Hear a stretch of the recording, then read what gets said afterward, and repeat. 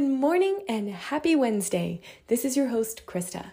Let's put some good thoughts in your mind so you can start out your day by having a really, really good morning.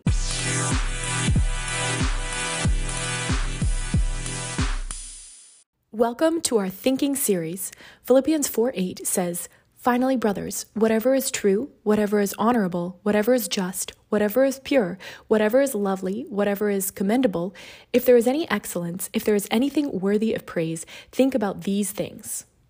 In this series, we are going to explore all 6 of these different types of thoughts: true, honorable, just, pure, lovely, and commendable. Let's dive in together to see how our thoughts can change our lives. Today's thought is just. Humans make many unjust decisions. Just watch the news for a few minutes and you'll know this to be true. Look around. We live in a world of injustice. But there is certainly a longing in our hearts for justice. That, my friends, is part of the moral code that God created us with. How do I know this? Well, because God himself is just and we were made in the image of God.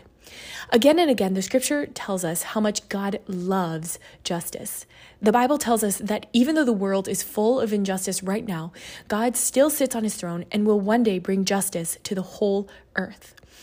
Next time you start thinking too much about the injustices of the world, notice how those thoughts negatively impact your mood. I don't mean to ignore the injustices of the world, absolutely not.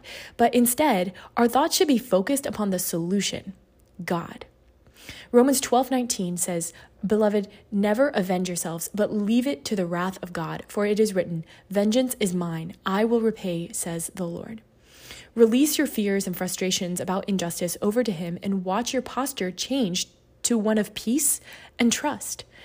In this way, God can show you when it is right to take action and when it is right to let him take action. Make the choice to think just thoughts today.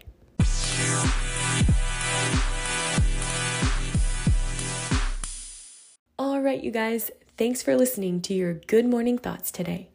Don't forget to head over to the Good Morning Thoughts landing page at www.goodmorningthoughtswithkrista.wordpress.com. Take a deep breath. You're alive. Think some good thoughts.